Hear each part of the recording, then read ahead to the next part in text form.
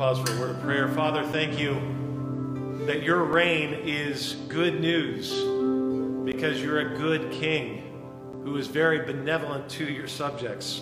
So benevolent that you don't just call us subjects, but you call us sons and daughters. With that in mind, speak now through your word to your people tonight. Bless them, guide them, lead them. We ask in Jesus' name, amen. Well, you can go ahead and take a seat.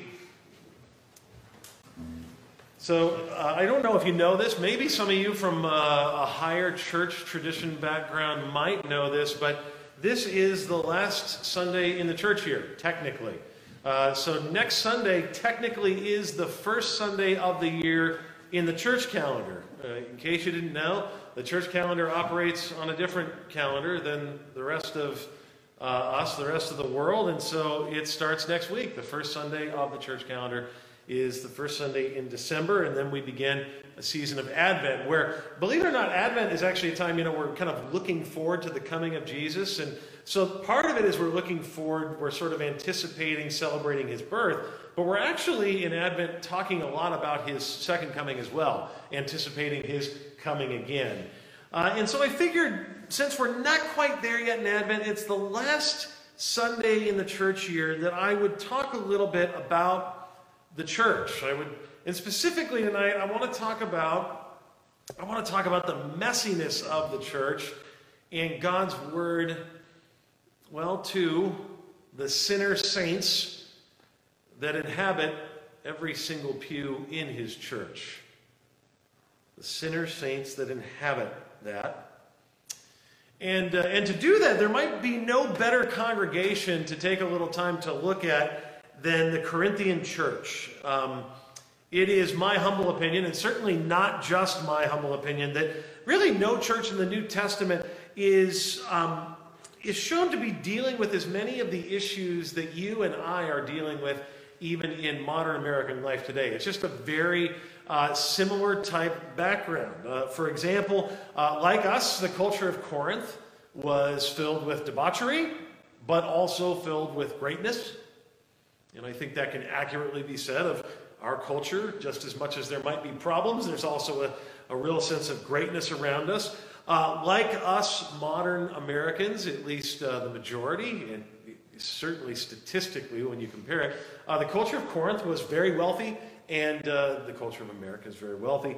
And like us, the culture of Corinth was very diverse and dealt with all sorts of problems as a result of these sort of mixed things that they are dealing with, being debauched and yet at the same time having greatness, being wealthy and diverse. There was issues in the church. And so if you read through the letter, you'll see that there was a real bad division, and there was class warfare, and there was greed, and there was sexual immorality, and there was marital struggles, and there was addiction, and there was drunkenness, and there was, all the stuff that we still deal with today.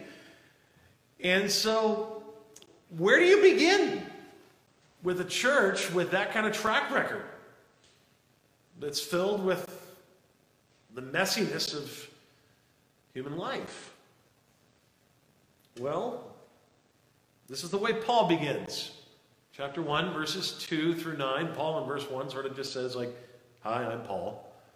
But then verse 2, he says, to the church of God that is in Corinth, to those sanctified in Christ Jesus, called to be saints together with all those who in every place call upon the name of our Lord Jesus Christ, both their Lord and ours. Grace to you and peace from God our Father and the Lord Jesus Christ. I give thanks to my God always for you because of the grace of God that was given you in Christ Jesus. That in every way you were enriched in him in all speech and all knowledge, even as the testimony about Christ was confirmed among you, so that you are not lacking in any gift as you wait for the revealing of our Lord Jesus Christ, who will sustain you to the end, guiltless in the day of our Lord Jesus Christ. God is faithful, by whom you were called, into the fellowship of his Son, Jesus Christ, our Lord. End of reading. So then, how does Paul start off this correspondence to this very, very messy church filled with sinners and saints? Well, first of all, from our text that I just read, I think you can see he actually does call them saints. He does, that's what he says. Now, surely, I mean, we must assume, like, if we go back and we look at the Greek real carefully, we may just believe that the word saint could actually be translated better in English jerk or hypocrite or you name it. But in fact, no. The word saint literally is the word saint. In fact, he tells them twice in the passage, this messed up church filled with division and all sorts of strife, that they are, quote, sanctified. In other words, set apart saints. You see, Paul sees them as they are in Christ, not as their sins and struggles would suggest. From the beginning, Paul chooses to remind them of how God sees them before he goes into them about all of the issues that they are dealing with. Saints. Now, in our popular understanding of that word, that probably connotates the uber-holy, nearly perfect person in your mind. And in one sense, that is true. It's just that they aren't recognized for their own perfection or holiness according to the Scriptures, but rather Christ's perfection and holiness according to the Scriptures. A saint, in biblical terminology, is not someone who's been validated to do 3 miracles in their life. No. That was a teaching that came much later. In biblical terms, a saint is merely someone who has been saved by God through the work of Jesus Christ and been declared righteous through faith in him, being set apart for service in him. That's it.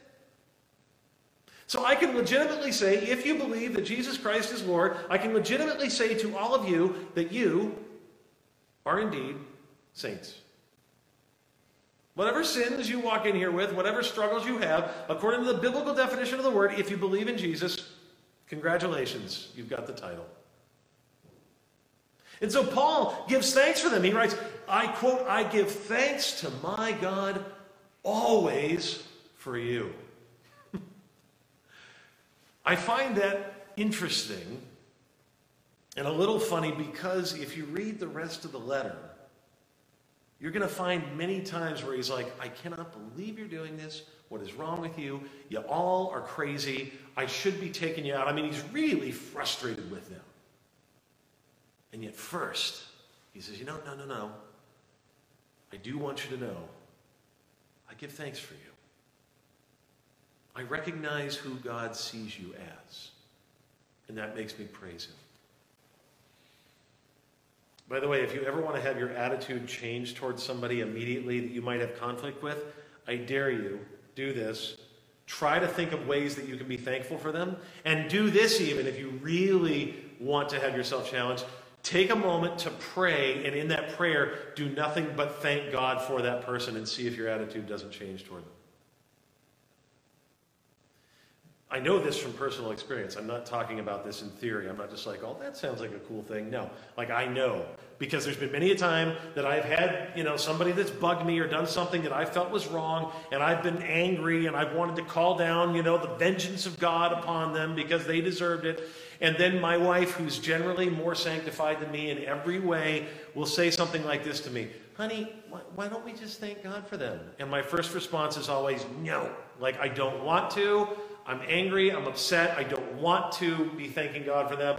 And then she'll be like, but, isn't it like the gracious thing to do? And I'm like,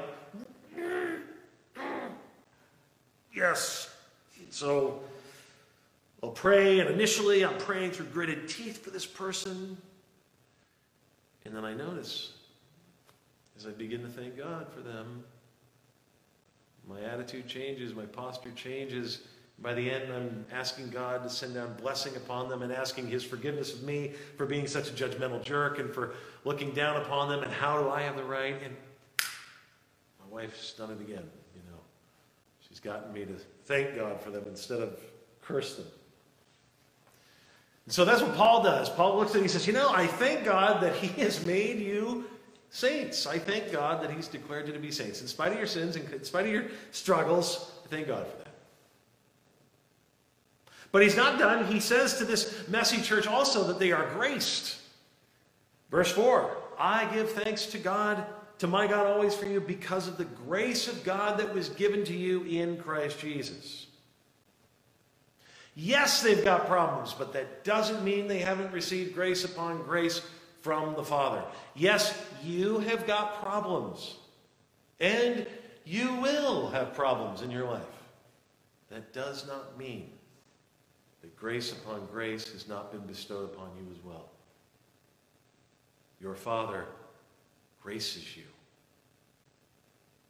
Again, if you want to see a difference in how you look at the people sitting all around you, take time to remember that each of the people sitting around you are somebody that God found worthy to die for.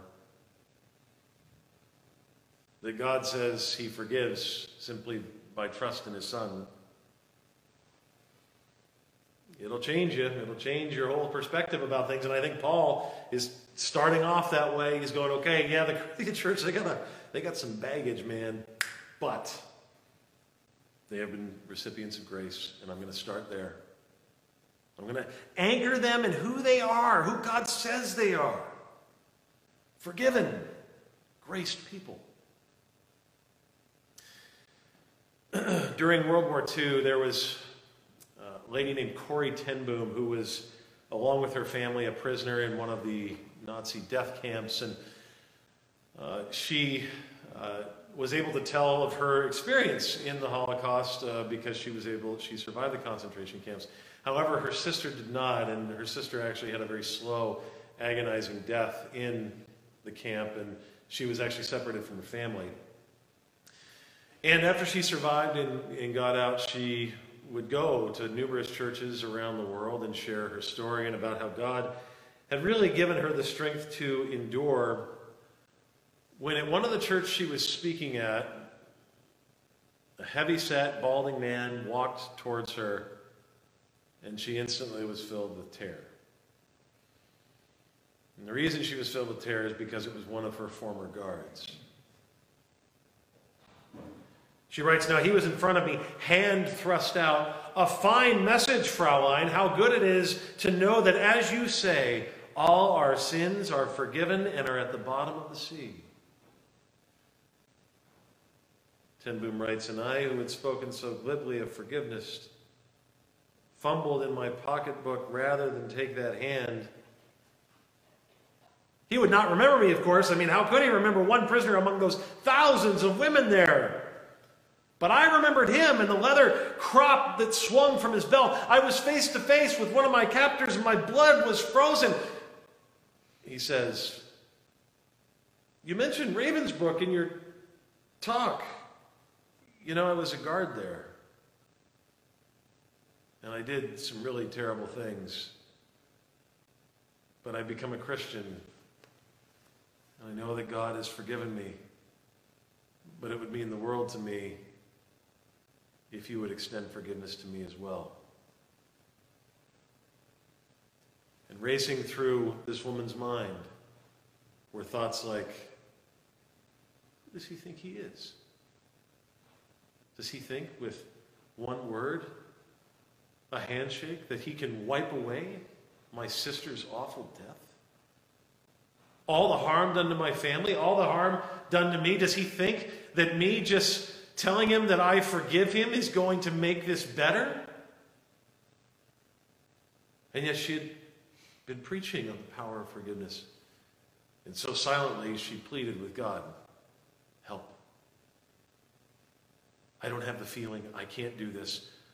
I can lift my hand, out toward his, but you have to supply the feeling, God. You have to supply. I don't feel like forgiving him. And so she lifted her hand and put it into his. And she says that at that moment, when she touched his hand, tears came to her eyes and she said, I forgive you, brother. And this is what she said. She said, with all my heart. And then she reported later, I have never known God's love so intensely as I did at that moment.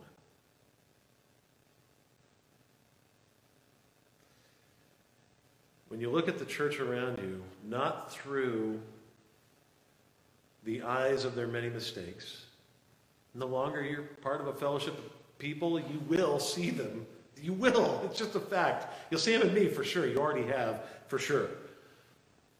But instead choose to look at them through the eyes of the one who has forgiven them by the death of his cross. Then maybe you can learn to forgive them and know God's intense love for them. And so Paul praises this church, this messy church filled with sinners in the midst of their mess, for the evidences of this grace of God working in their lives. He says in verse 5, in every way you were enriched in him, in all speech and all knowledge, even as the testimony about Christ was confirmed among you, so that you were not lacking in any gift. Now, what's interesting about this is, if you know anything about the letter, I mean, if you were to go on and read, especially if you get into like chapters 10, 11, and 12, that area, all the way really through 14, 12 through 14, you're going to see Paul scold them for abusing the very gifts that he's lauding them for here. Yes, they had abused the gifts. They had been given these gifts of speaking in tongues and uttering prophecies and doing all these things. But Paul is like, you're using them all wrong later on. But first, he thanks God for giving them anything. It's an evidence of his grace in their life. And so he says, I thank God for you that he's graced you like this. Even though, yes, I'm going to have to correct the ways that you've mishandled them, I thank God that you were given these things. So Paul says to this group of sinners in this church, number one, he's thankful that they're saints. Number two, he's thankful that they've been graced. And then number three, to start off, how do you begin with a messy church? He gives them a promise. He assures them that they will be sustained. In spite of their sin and many struggles, what does he say? Verse 8, he will sustain you to the end, guiltless in the day of our Lord Jesus Christ. That is one of my favorite things I've ever had come out of my mouth ever. The word sustain there literally means to make firm or to hold firm, to hold fast. What Paul is saying to them is, in spite of all the sins that I'm going to have to correct you for because you're hurting each other and you're hurting other people and you're hurting yourself, in spite of all that, first I want you to know who you are. You are held secure in his hands. Why? For the purpose of being declared guiltless when you stand before him at the judgment. He's got you. Before you hear anything else that I have to say, Corinthians, and boy, do I have it coming for you, know that he's sustaining you. And I'm confident of this.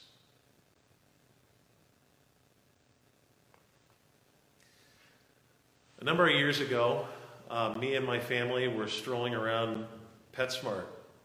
This is back when I was pastor in California. We had no intention of getting anything or getting a pet or anything like that. We were just kind of strolling around PetSmart. And at that time, we had two boys, and one of my boys, Jude, I was swinging around. We did this all the time. Like, yay! Yay! Yay! And I'm doing this, and then I lose my grip. And he goes flying in the most out-of-control way I've ever seen a human fly. There was no control to it, and I can still remember it. It's as fresh as day. It's as if it happened today. I can remember the sound of his face hitting the ground, face first, just smack. And the first thing he did, he got up, he was bleeding, And when you see your little boy, I mean, he was little guy, bleeding, and his eye was already red and puffed up, and he got up and he was screaming, "Why, Daddy, why?" And I was the worst dad in the history of the world at that moment. Everybody in the store thought that, of course, I had beat my kid. He's screaming, "Why, Daddy? Why?" And he's bleeding. And I'm rushing out to the car to get him to the hospital as quickly as I can. And we get him to the hospital, and we found out that, indeed, I broke my son's face. You can't put a cast on a face. There's nothing you can do. My little guy just had to endure this fractured face. And the next day we bought a dog.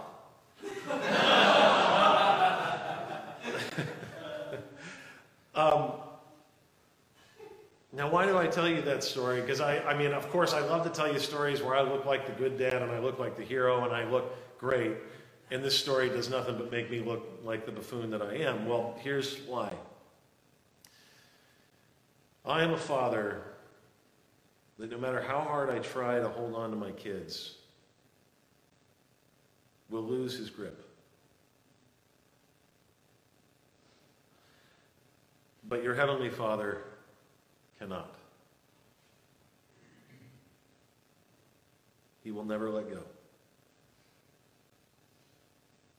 He will hold on to you. Because he is determined to declare you guiltless in the day of our Lord Jesus Christ. He's determined that when you stand before his judgment, that you're going to be declared innocent. He's just determined. He's decided. He is holding fast to you.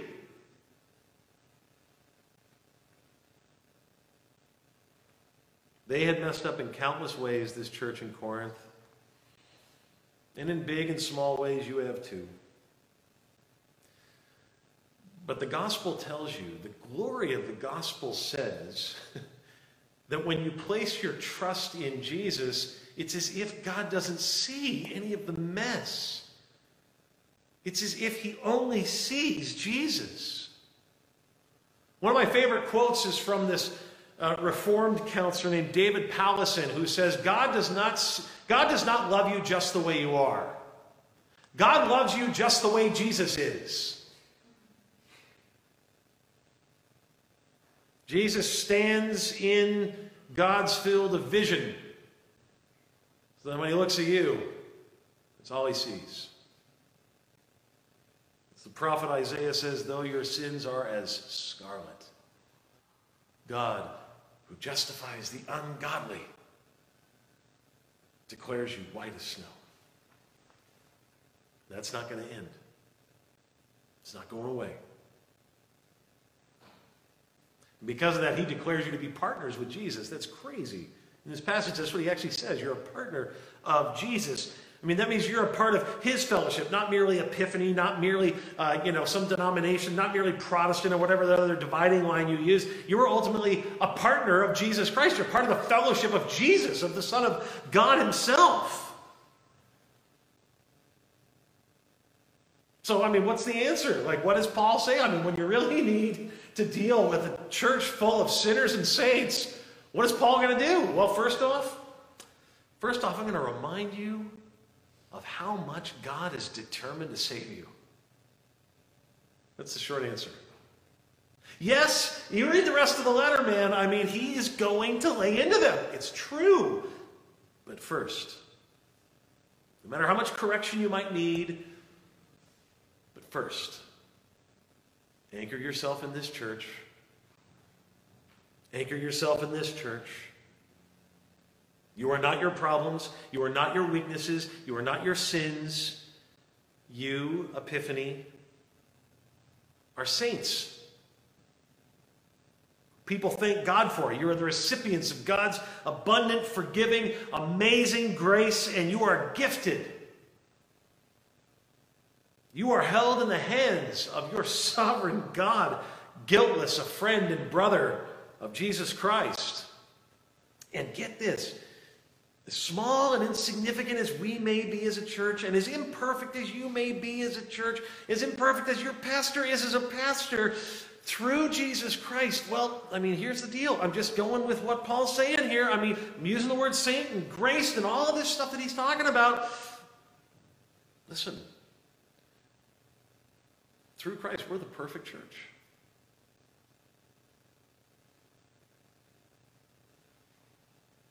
Let's pray. Father, thank you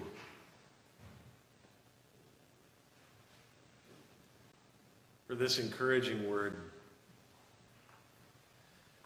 There is time, and there will be times where correction is needed. It is. I know it's true in my own life, regularly, all the time. But first and foremost, it is good to know and be reminded that we are saints who have been graced, who are being held and sustained so that we might be declared guiltless on the day of our Lord Jesus Christ. For this we rejoice, O God. In Jesus' name, amen.